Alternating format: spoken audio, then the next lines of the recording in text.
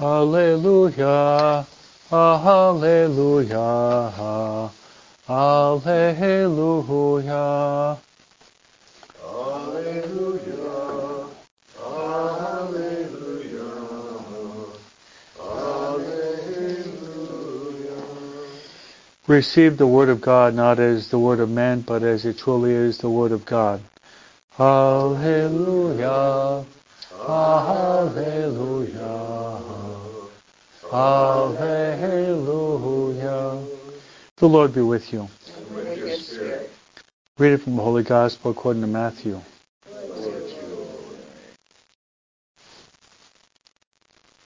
Some Pharisees approached Jesus and tested him, saying, "Is it lawful for a man to divorce his wife for any cause whatever?" He said in reply, "Have you not read that from the beginning the Creator made them male and female, and said, 'For this reason a man shall leave his father and mother and be joined to his wife. The two shall become one flesh.' So they are no longer two, but one flesh. Therefore what God has joined together, man must not separate." They said to him, "Then why did Moses command that the man give the woman a bill of divorce and dismiss her?" He said to them, "Because of the hardness of your hearts, Moses allowed you to divorce your wives. But from the beginning it was not so. I say to you, whoever divorces his wife unless the marriage is unlawful and marries another commits adultery." His disciples said to him, "If that is a case of man with his wife, it is better not to marry." He answered, "Not all can accept this word, but only those to whom that is granted. Some are incapable of marriage because they were born so, some because they are made so by others, some because they have renounced marriage for the sake of the kingdom of heaven. Whoever can accept this ought to accept it." The Gospel of the Lord. Praise to you, Lord Jesus Christ.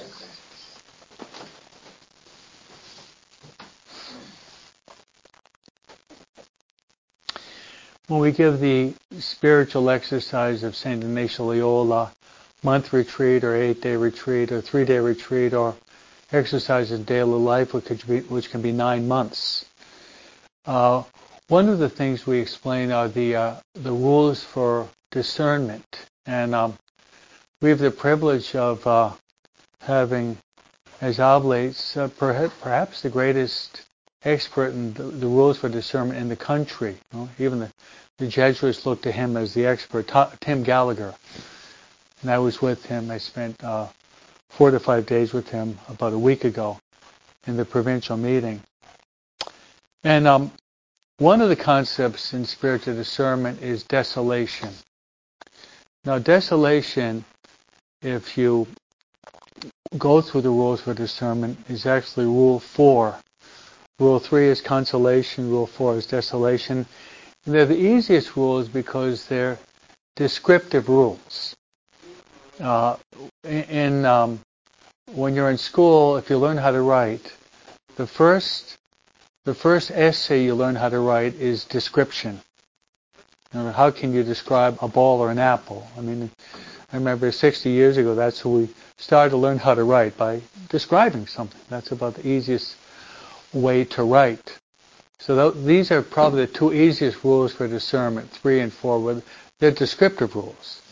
And what is desolation?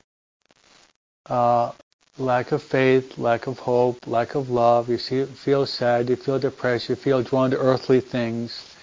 You feel that life is kind of like you're in a dark tunnel.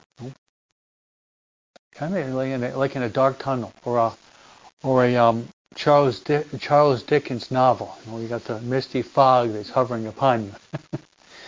We all go through that. So we all go through desolation, whether we like it or not. So the problem is not going through desolation, but what are we supposed to do? That's the problem. And Ignatius says in Rule 6 4 things. Rule 5 is make no changes in your spiritual program. So if you do a holy hour, you say your rosary, you go to Mass, or make sure that you don't give up that when you're in desolation. Then the next rule 6, is he says 4 practices. You got to pray, meditation, a little bit of penance, then examine your conscience. Easier said than done. Because when you're in a state of desolation, you don't feel usually like praying. You probably don't want to do your holy hour. You don't want to give up that chocolate chip cookie, much less the Milky Way bar. And you don't want to examine your conscience because you don't want to see yourself as you are. So that kind of goes against the grain. It goes against the grain. But if it's done, it works. It works. But I would say another thing is related to the first reading.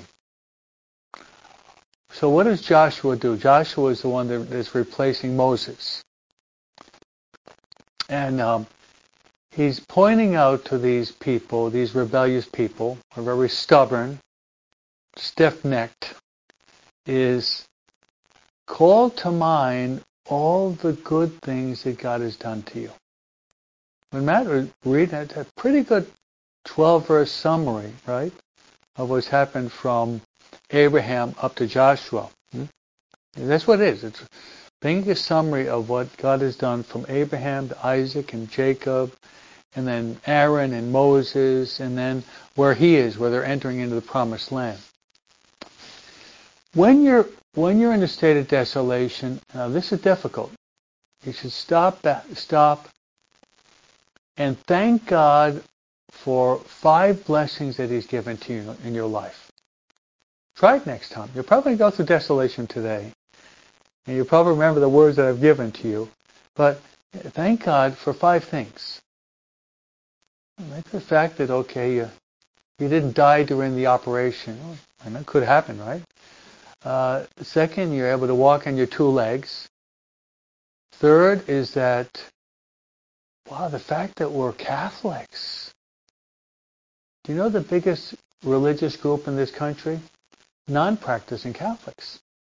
That's the biggest group. When I was Colette's age, probably 85% of the Catholics went to Mass on Sunday. Probably.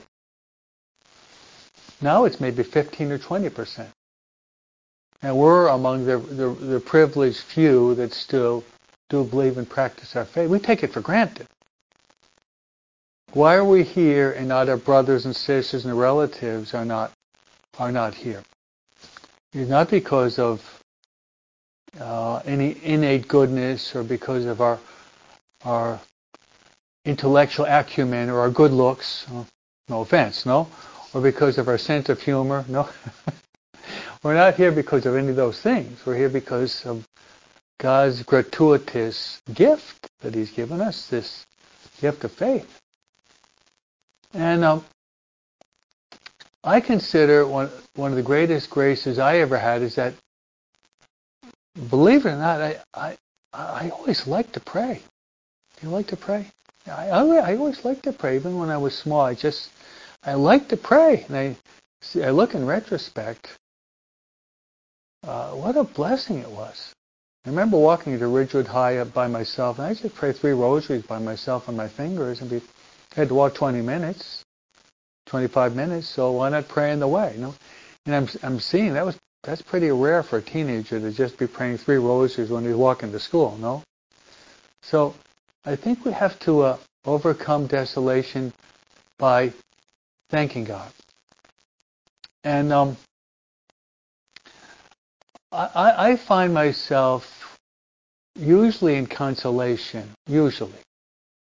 And one of the reasons why is because I know every day as a priest I can celebrate Mass. So just the thought that I can celebrate Mass, just that thought gives me consolation. How about you? Well, you can't celebrate Mass. But the fact that you can come to Mass maybe most of the days, just that thought should give you a lot of consolation. So let's let's recognize we're going to go through desolation, and usually we sin, what precedes our sin is desolation. If you look at your sins, no? Desolation, we seek a false god. So let's recognize that we're in spiritual warfare. We are spiritual combat, but we're on the winning side. Amen? Amen. Father, Son, Holy Spirit. Amen.